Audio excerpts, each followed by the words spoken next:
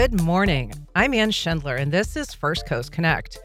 It's the halfway point in Florida's legislative session.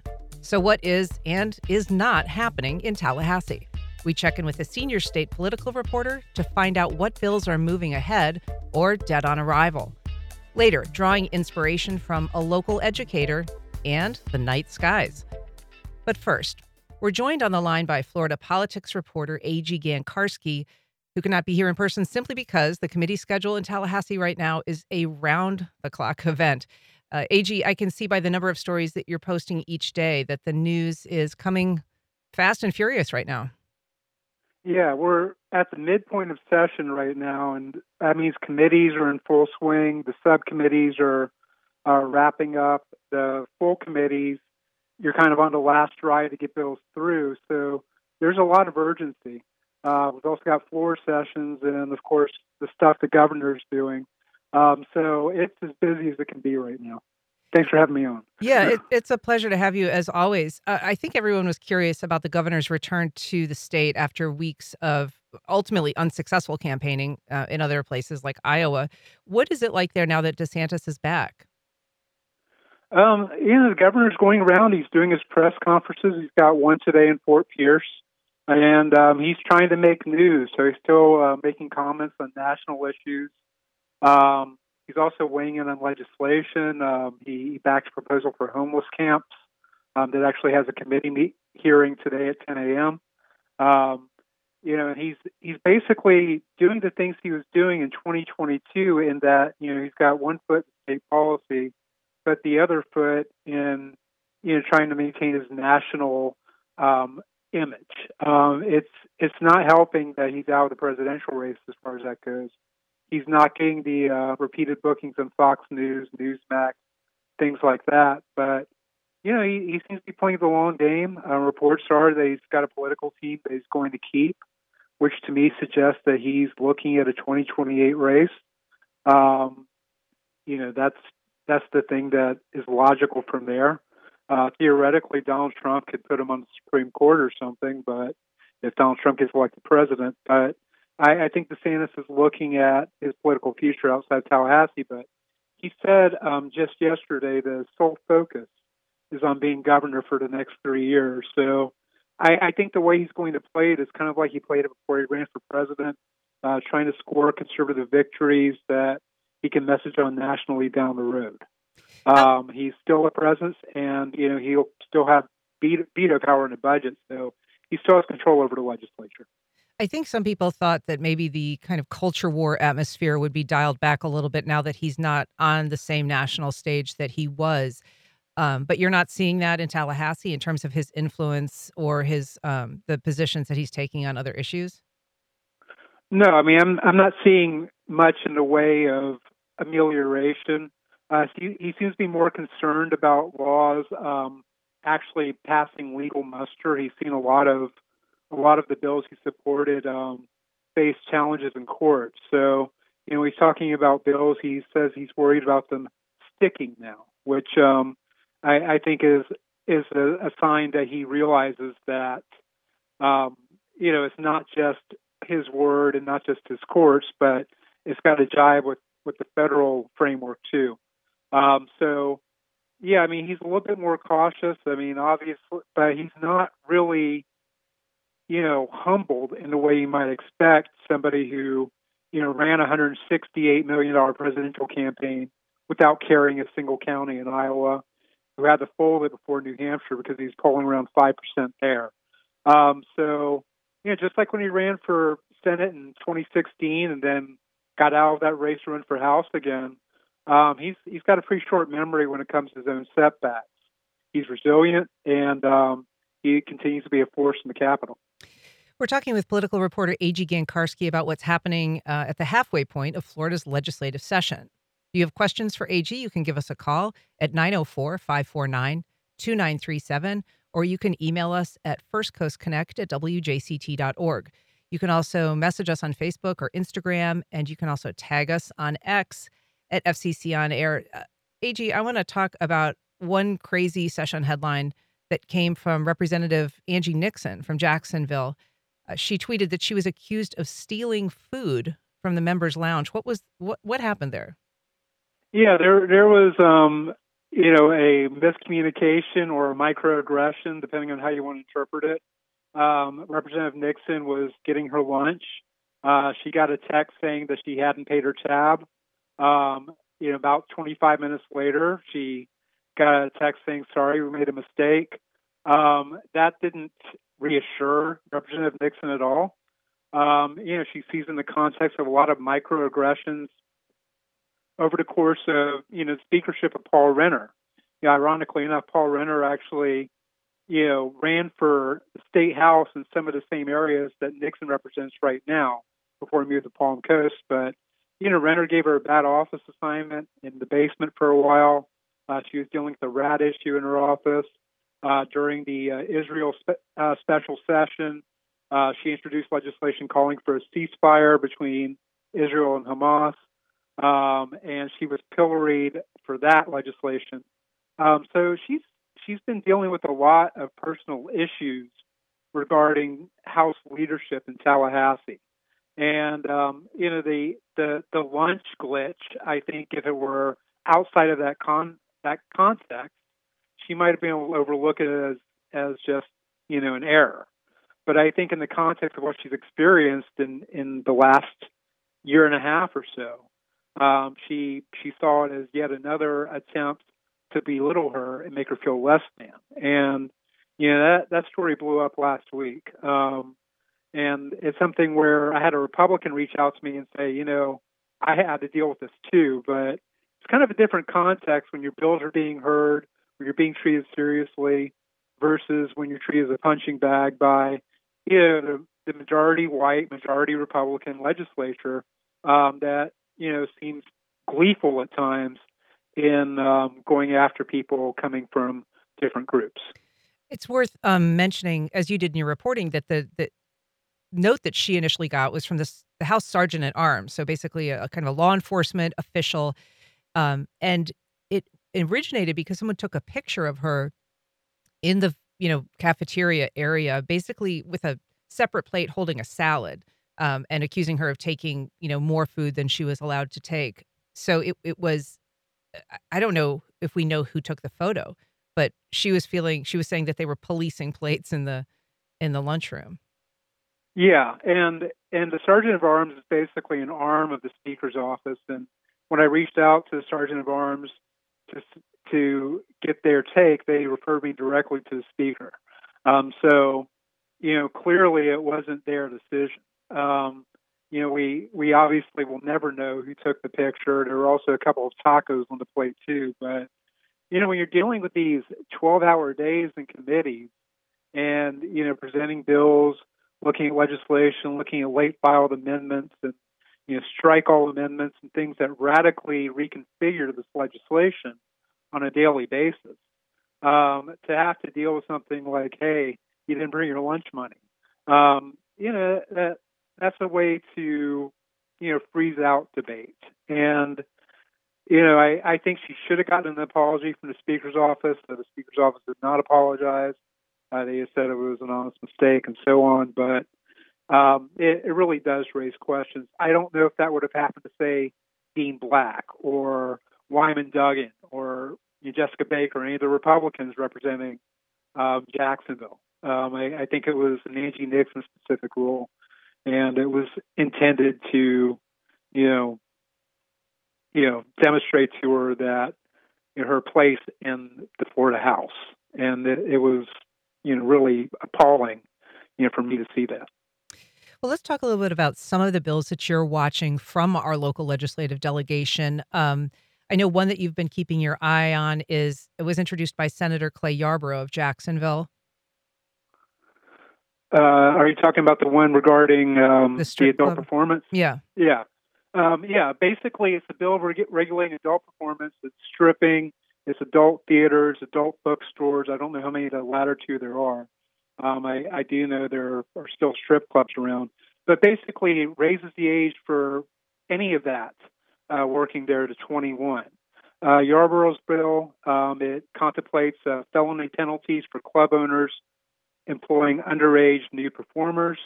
The Senate version, which he's sponsoring, as a misdemeanor for club owners who employ those people like a hostess or a cashier capacity. It does not punish performers.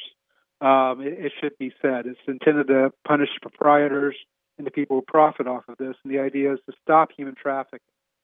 There's a House version, and it's a little bit different because, it's felony penalties for any employees under 21. And Democrats have pushed back against this.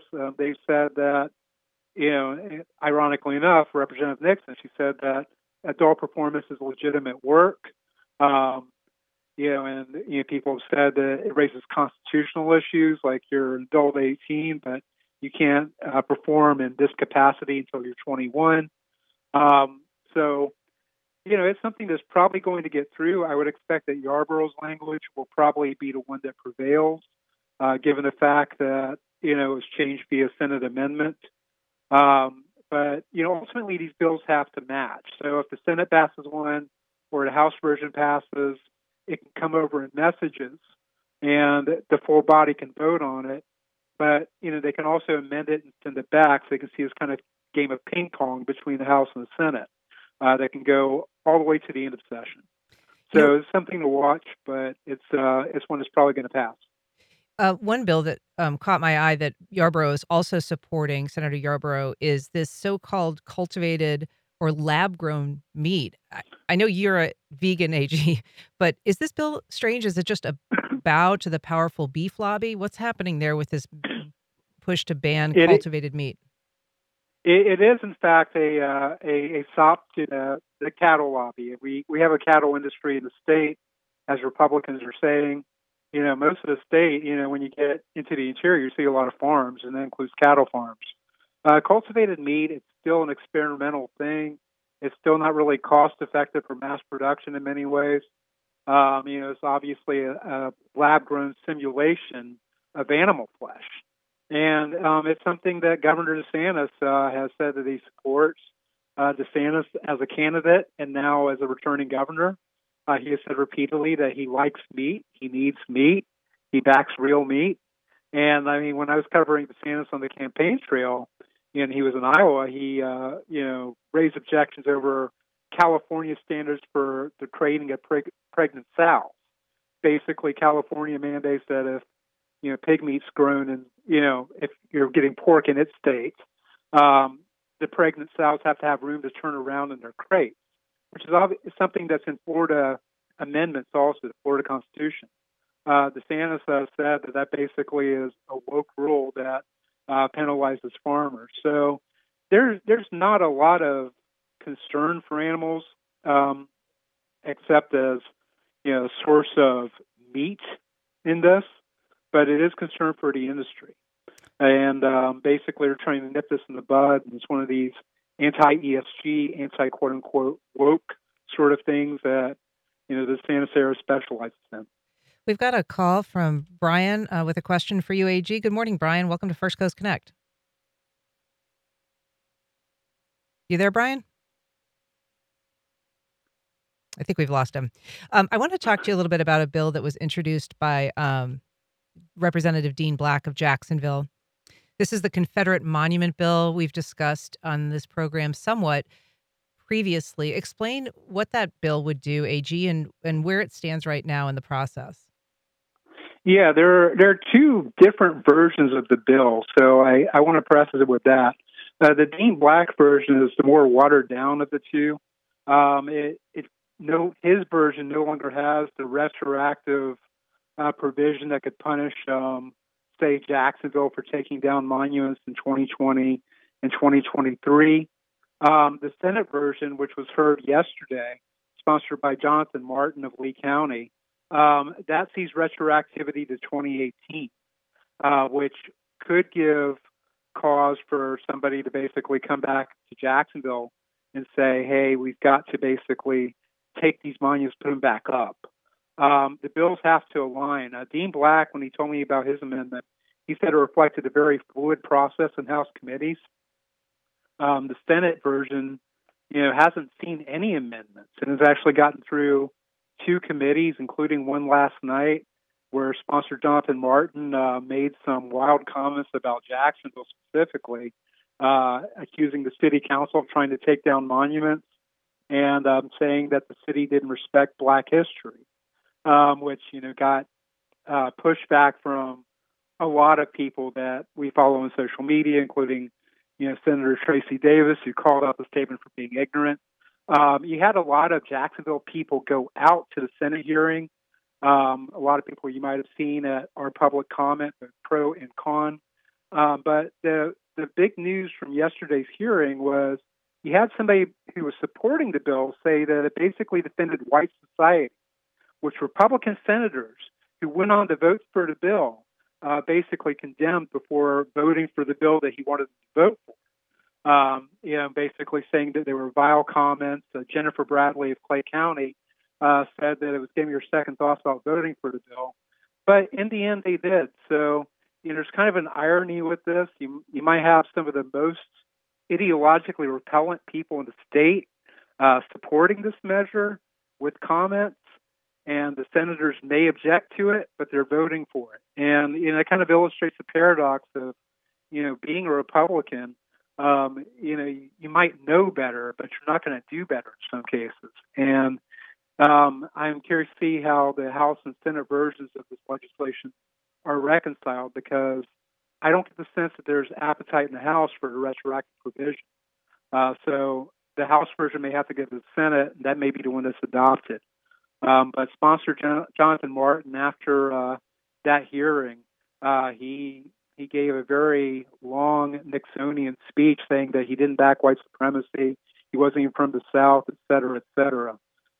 So this is one that nobody wants to own the moral weight of, but it's one that is going to have a moral weight if it indeed becomes a law. I want to talk a little bit about an abortion bill and the flag banning bill, but I want to take a couple calls here first. Good morning, JD. Welcome to First Coast Connect. Good morning. First, I'd like to commend you on filling Melissa Ross's shoes. You're doing an excellent job. I meant to do that the last time I called in. But on this topic of our food, on what's going on when you pull the curtain back on the beef industry, the pork industry, and the poultry industry, and, of course, the farm fish, everyone needs to watch the Netflix documentary, You Are What You Eat.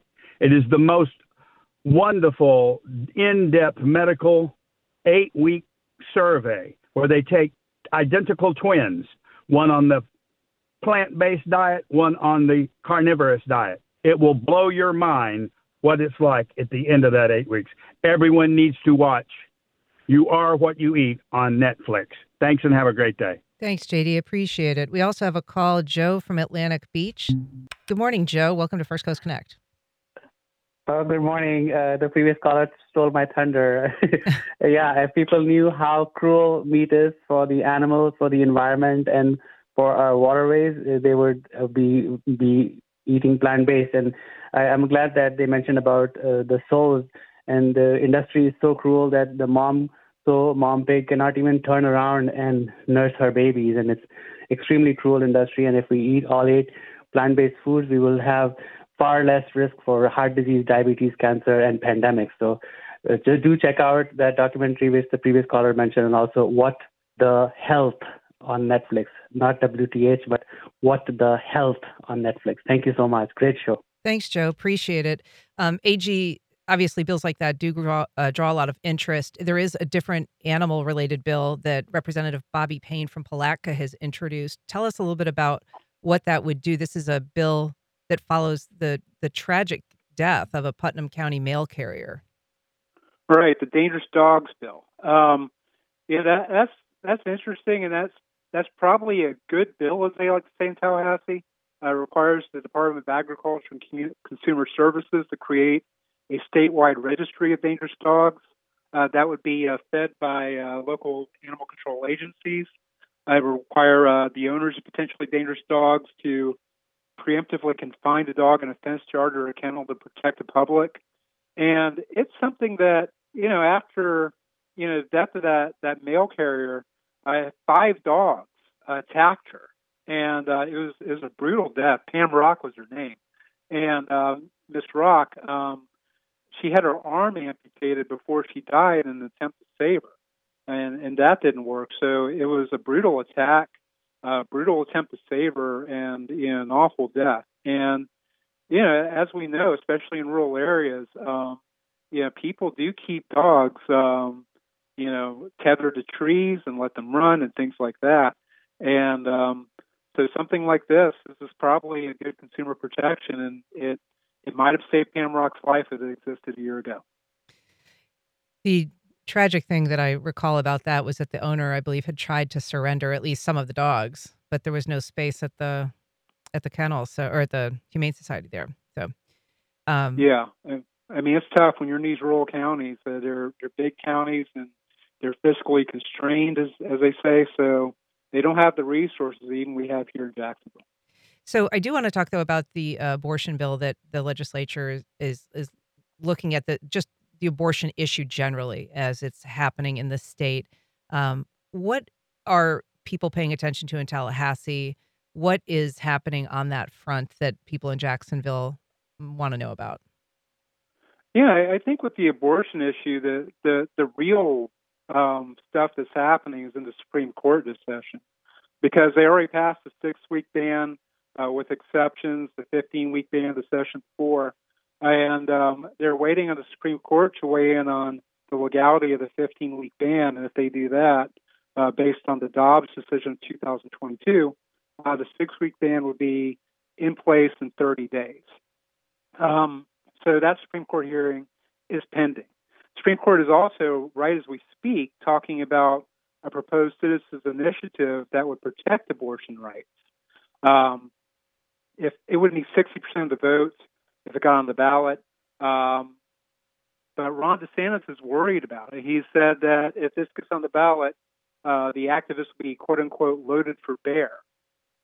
So, that's really something that if the people of the state wanted to upend these new restrictions in abortion law, because remember, it was a different climate before the last couple of years, then the ballot box may be the place where it happens. So the legislation going in Tallahassee right now, we don't really know where it's going to go. It doesn't seem like it has the same momentum that it's had in the last couple of years. And I think with the Citizens Initiative and the questions legally about the previous laws, it might be a slow walk this session for more abortion changes. But the idea of a citizens initiative on abortion, I mean, that really could change the political dynamic in November when it comes to the presidential race.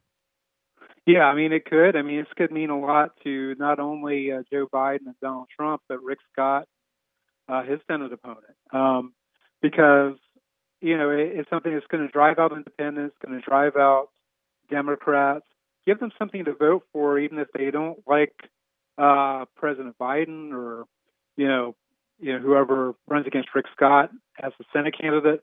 That could actually turn them out. That combined with the cannabis amendment that is also up, potential cannabis adult use legalization.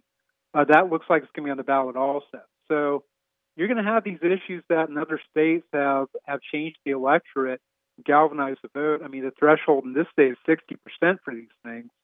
So it's a little more challenging to actually achieve it. But even if you got 57, 58 for legalized abortion, legalized cannabis, you might not get those initiatives through, but you may swing elections Democrats' way.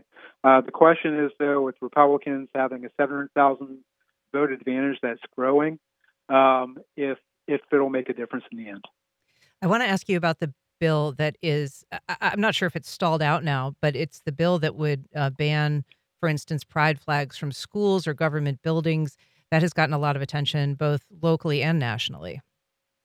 Yeah, that was up in the Senate last night, too, in the Senate committee, and I happened to be covering that one. And it basically, after about an hour of public comment, the sponsor, Jonathan Martin, again of Lee County, we're seeing a common theme here, basically shut it down and asked for the bill to be temporarily postponed and went to his other committee to present the Confederate Monument Bill. So this may meet some challenges in terms of getting through the process, but when you get to these 9-hour marathon committee meetings, it's possible to shoehorn it in. I got the impression that legislators would have voted for or against it based on party identification. So it's just a question of getting it to a vote.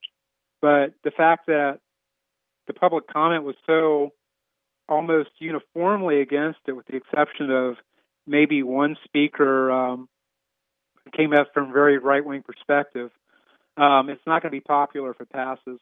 It's not going to ban things like the imprints of Confederate flags on statues or projections of Confederate flags or pride flags or things like that. So it basically just deals with the flags, the physical flags, the cloth flags that are actually in front of buildings, in front of members' offices, and so on. We've got a call. Carol from Jacksonville. Good morning, Carol. Welcome to First Coast Connect.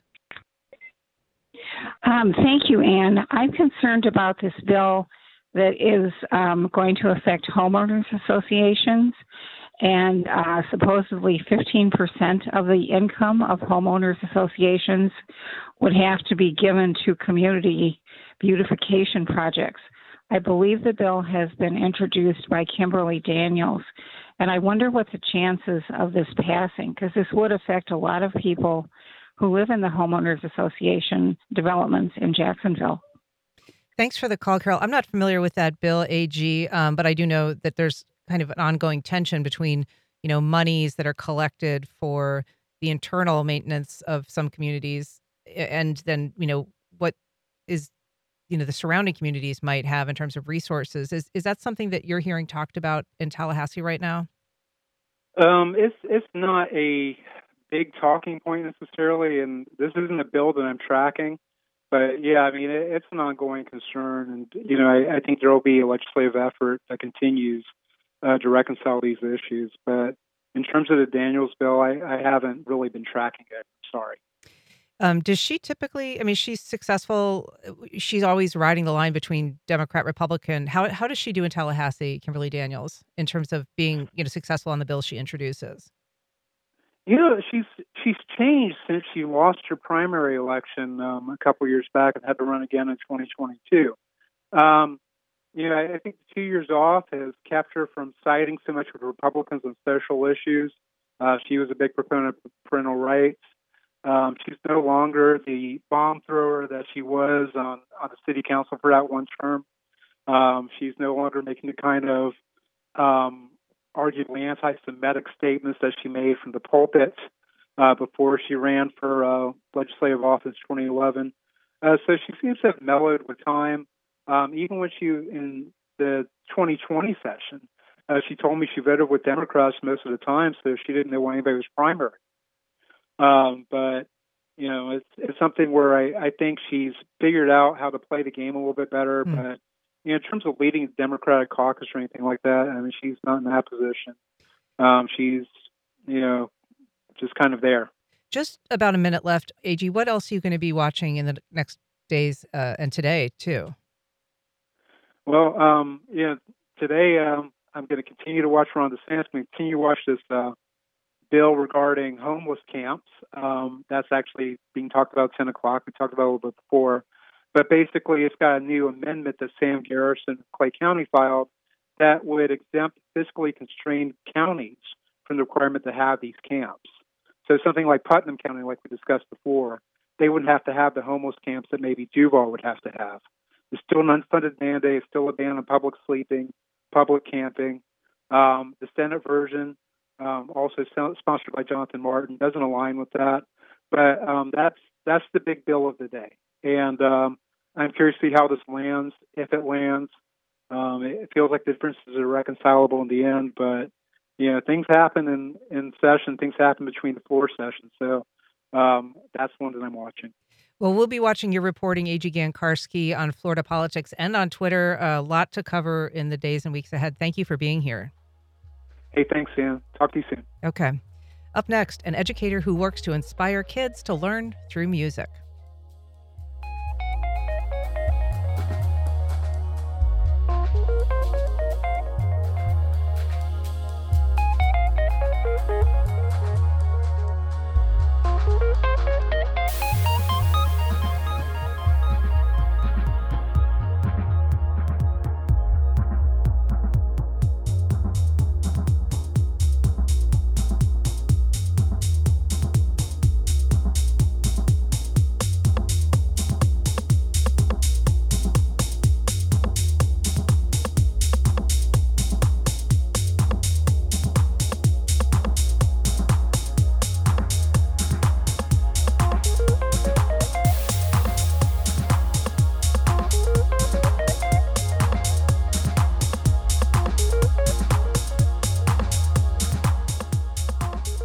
Welcome back.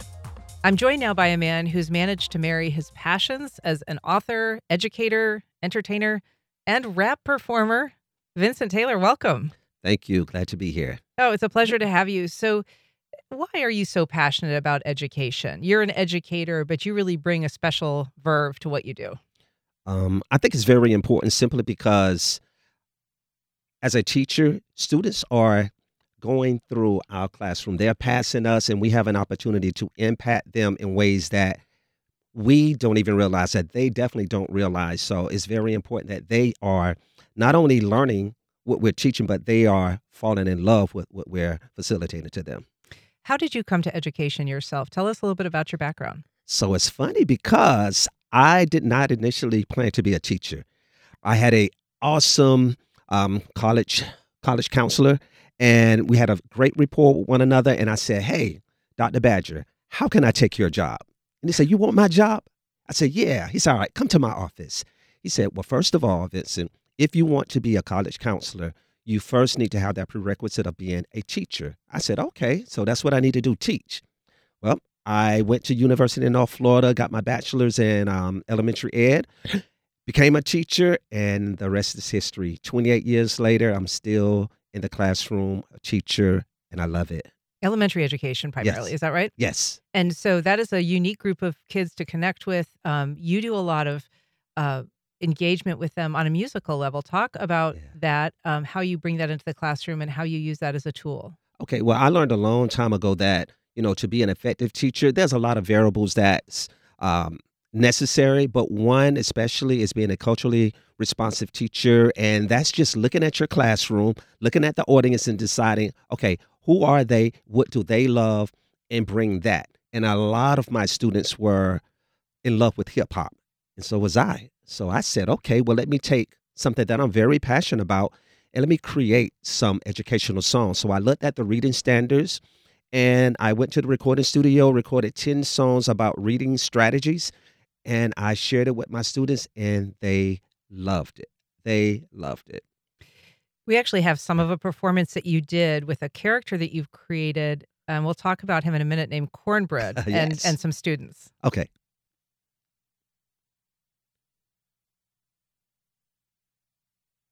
We may or may not have that sound. We'll come back to it in just a minute. I think we'll be able to cue it up in a second. But tell us, first of all, who is Cornbread? Because he actually performs alongside you. Yes, yes. So first of all, I was honored to be one of the special guests at the mayor's reading celebration we just had about 2 weeks ago, and Cornbread was there. Cornbread is just a character that, first of all, it chronicles the life of Isaiah Walker, aka Cornbread, and it follows him through two different settings. First, at home and at school, so that the students can definitely relate to him. So I wanted to find a character that was very relatable and someone or a character that they could get excited about. And so he is kind of young. He's very engaging. He is performs alongside you. Yes, he's a fourth grader in the book, but when we do presentations all over the country, he comes out as this 7 foot tall character that gets the students excited. So I started off with, okay, let's get excited about main idea, context clues, and I have music that goes along with it. And I do that for the first set, and then Cornbread comes out and steals the show. The math detective. Yes. So, and that's new now. The math detective is the math part that connects Cornbread to education. I gotcha. Yes. And so a little bit about your own interests. I mean, you had a desire to do music. You were kind of an aspiring rap performer yourself. Yeah. Oh, man, you went way back. So for those of you who don't know, I was once known as Prince Vince. Prince Vince? Sort of stole that from Fresh Prince. So, Prince Vince. So I've been going to the studio for years. I love music. And I don't just love, first of all, I'm a writer, so I write the lyrics. But when I analyze songs, I like to look at all the different variables. So I'm not only looking at the lyrics, I'm listening to the track, I'm listening to the background vocals, I'm listening to the ad libs, and then I'm listening for that one thing that you can't even put your finger on it, but it illuminates the song. It makes it not a 9, but a 10. So we have this thing, my daughters and my wife will play a song and we rate it. And it's just something fun that we do with one another. So you're an author of several books. I mean, there's the Cornbread series. Tell us how many books you've published, and then I want to talk about the one that you brought with you. Okay, so I have a total of 11 books. 11 books, 6 in the Cornbread series. The very first book that I was telling you about, that's rhythmic reading. I have a poetry book. And the one that I have in front of me now, this is where it all started. With me, this is a book that I wrote for teachers called If Instruction Isn't Engaging, I Quit. So let me break this down. First of all, when I told my mom the title of my book, she was like, "Oh, sweetie, I don't think you should name it that. You don't want the kids to quit." I said, "No, Mom, it's not that. I'm literally putting pressure on myself as a teacher, saying that we must bring whatever we need to bring to that classroom with instruction to ensure that our 12th graders are not dropping out of school. Our first and second graders are not being totally disengaged when we're teaching." So I just go over different strategies, 10 strategies where teachers can find ways to engage their students. So run us through some of those, because I know that, I mean, there's a lot of educators out there. It's mid-year. Some teachers are working in really difficult environments, and it is hard to stay motivated and enthused. Okay. Well, one that I mentioned earlier, just being a culturally responsive teacher. You can't just look at a curriculum and feel like, "Oh, okay, let me just teach this standard. Let me teach this benchmark." No, you have to look and see who's in front of you, see what they love, and cater your instruction around them. And no textbook is built that way. So you can only see a standard, but then you have to modify how you're going to teach this lesson to address the students in front of you. The second one, and I would say this is probably, I'm going to get to that one last. The next one is teacher enthusiasm. You can't expect for a student to be excited about your lesson. Yes, you stayed up all weekend, hours, trying to put this masterpiece lesson together, but you can't expect for a student to get excited about it if you yourself is not excited about it. So when I go into a classroom, it's performance time. I want you to go crazy. Matter of fact, when I finish teaching that lesson, I want to hear that sigh. Do we have to leave? That means I've done something with education. But the most important way I feel that we can engage students is building a rapport. When you have a relationship with your students, they will not only do your work, but they will work hard for you. And I've found so much success just by developing a rapport with my students. We're talking to Vincent Taylor, educator, author, and creator of the Cornbread series, and real inspiration for teachers. If you have a question for him, you can give us a call at 904-549-2937. You can also email us at firstcoastconnect@wjct.org. You can message us on Facebook and Instagram and tag us on X at FCC On Air. Vincent, I know you've been doing other kinds of outreach recently with the mayor's literacy initiative. Yes. So she got involved, you involved with that, I think largely because you just are such a inspiring persona when you go into a room. Right. I mean, I think what the mayor realizes, just as I said earlier, it's not just about, okay, we have to pick up this book and read. She wanted to add an element to the opening of this event to let students see, okay, how can we get them excited about reading? You know, I did a presentation and someone said, well, before the presentation, they said, well, what book are you going to read at your presentation? I said, well, I'm not going to read a book. I'm going to tell you about the book, and we're going to talk about how this could be exciting to get them excited about picking up any book, because Cornbread is not just the best book in the world or any book that I write. All books are great. So we, as the person who's standing in front of our audience, have to find a way to get our audience excited about it. So that's what I did, and I think that's why I was there. And there are some real serious literacy challenges in Jacksonville, part of what the mayor's trying to address. Yes.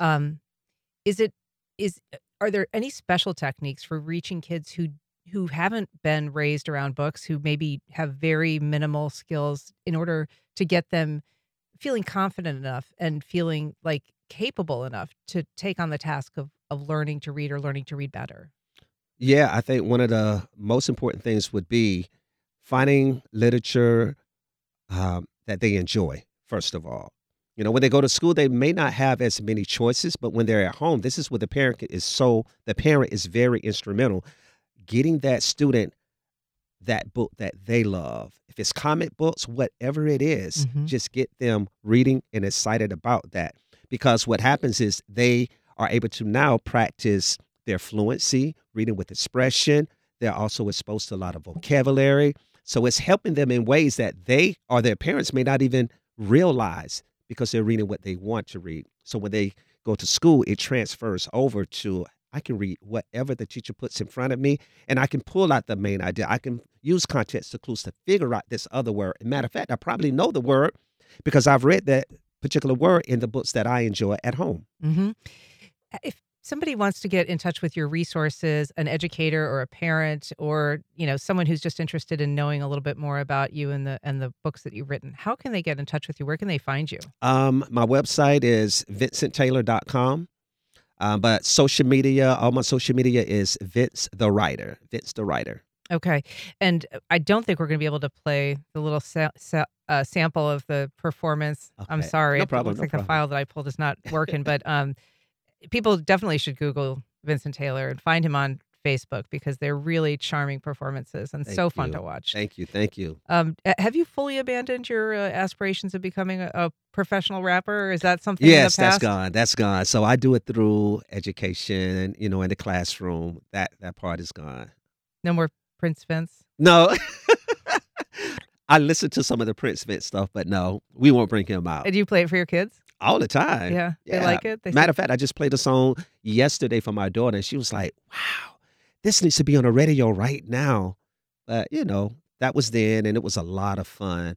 But now I have a different goal. And I'm trying to reach students who are, reluctant readers and who's just not excited about instruction. And I think I can better reach them through music in the classroom now. Well, I'm sorry that it wasn't featured on the radio today because it was my intention. But Vince Taylor, thank you so much for being here, for joining us, and for all the work that you do in the community, for helping elevate the cause of education and reaching kids. You are welcome. It was my pleasure being here. And we will have a link to that performance in our show summary at wjct.org. So, awesome.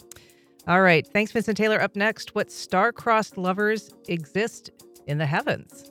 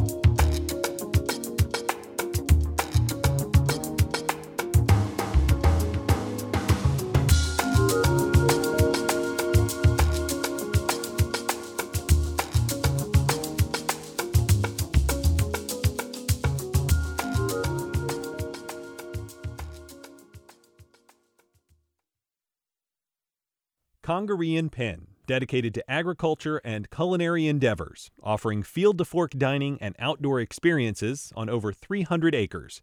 Sip, dine, explore. Information at congareeandpen.com. Vickers Landing offers elegant retirement living in the heart of Ponte Vedra Beach. Our Sawgrass and Oak Ridge campuses feature amenities galore, resort lifestyle, comprehensive security, and plans for every stage of aging. Retirement redefined. VickersLanding.com. WJCT Public Media and the Jacksonville Music Experience presents Black Opry Review live on the WJCT soundstage on Thursday, February 15th at 7 p.m. A celebration of the diversity and versatility of country music, the Nashville-based collective has been praised by Rolling Stone, NPR, and more. Tickets and more information at jacksmusic.org/events.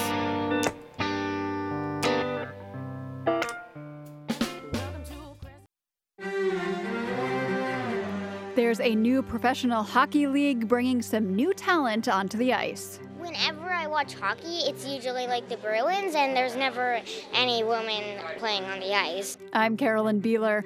This new women's league with 6 teams is looking to make an impact in North America and beyond. That's next time on The World. This afternoon at 3, here on WJCT News 89.9. attitudes toward the use of psychedelics are changing. And some of the most persuasive arguments are being made by the people who've served our country or are still serving. Now Congress has approved a new law that funds clinical trials using psychedelic substances to treat active duty members of the military. We'll find out why. That's next time on 1A. Today, starting at 10 on WJCT News 89.9.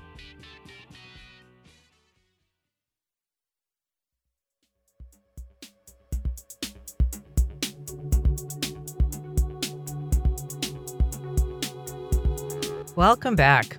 Valentine's Day is just around the corner, and if the thought of stuffed bears and stuffed chocolates makes you cringe a little bit, take a walk outside and look up. From binary stars to merging galaxies, February's evening sky is showing us some love. We're joined now by resident spaceman and director of the Bryan-Gooding Planetarium, Eddie Whisler. Hello, hello. Hello, hello. Thanks for being here. You're welcome. Eddie, you have a really cool Valentine's Day event that you've curated, cleverly titled Matches Made in the Heavens. Yes, yes. Talk about this and tell us what cosmic couplings inspired the theme. Yeah, so, when we look out into the universe, we're surprised often. And we just see couplings happening at different scales, like in some cases, really monumental scales, and other, more humdrum, just local neighborhood of stars type scales. And so just kind of want to point at some of those places where binaries and couples are spinning off inside of the universe, the ultimate matchmaker, and just kind of look at that and just create some kind of a parallel to our daily lives. Maybe innuendo filled as well might creep inside of the program. Give us an example if you can. Okay.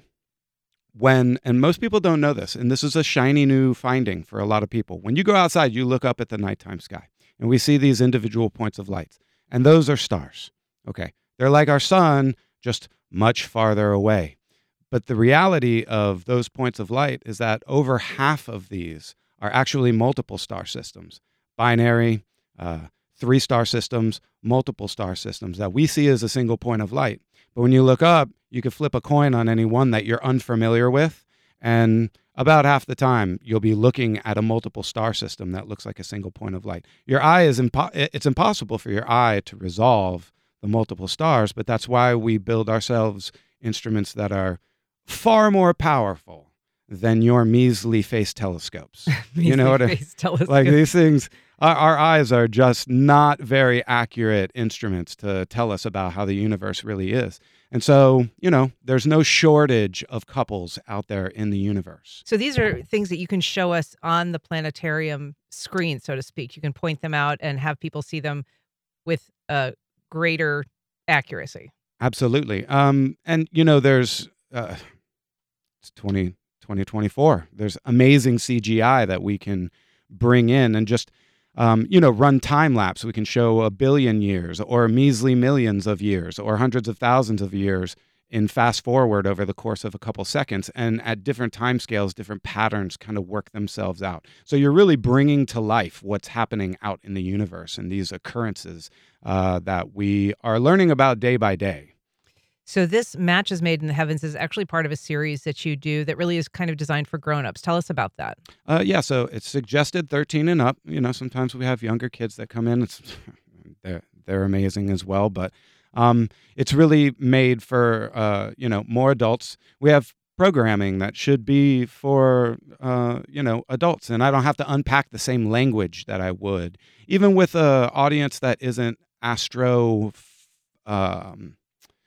conversant. Yes. You sometimes just by being an adult, there is language that we don't have to unpack. We can just roll right through it. And so that's fun for me to do, as is showing programming to audiences of young kids. But all the same, get them in. There's 6 of them a year, every other month. And February is one of those months. So this particular event is at MOSH is at 7:00. Is that right? On the 9th, which is Friday. We're going to open up those doors to the planetarium right at 7. Get started shortly thereafter. The doors to the museum, like if you're a ticket holder and you're going to come and join us as a guest, then doors to the museum open at 6:30. Okay. And do you encourage people after doing a night at the planetarium to kind of go mimic their experience in the night sky? How much of that are they able to see and appreciate after being there? Oh my gosh, when you're opening up when you get some new idea in your mind, something that you may have seen several times before, all of a sudden takes on this new character. And so you understand something new about the universe. Now you're going to look up at the same nighttime sky that you did the night before, but now we've given you a target, at least one thing that you could see in the nighttime sky, and you just see it much more clearly. Even though it's just a single point of light, you know more about it, and it becomes more beautiful. You become more interested in it. And I just want to open up your cranium and light fires at will. That's really the idea. We want to start fires. We don't want to instill and pour in information. We just want to get people motivated to look up and see something new.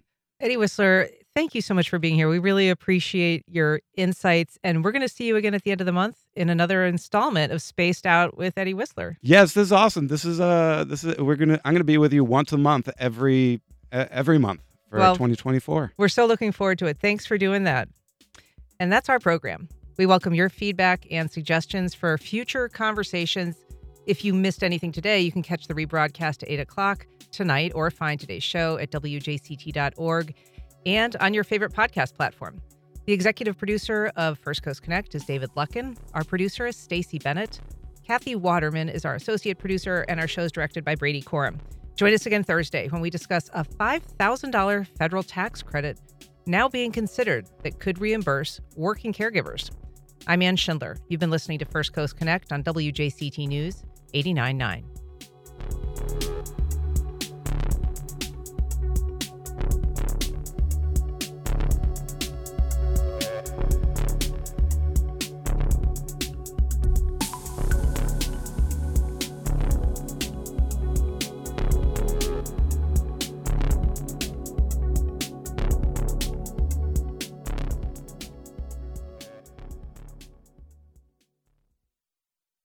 Support for First Coast Connect is provided by Baptist Health and the North Florida TPO.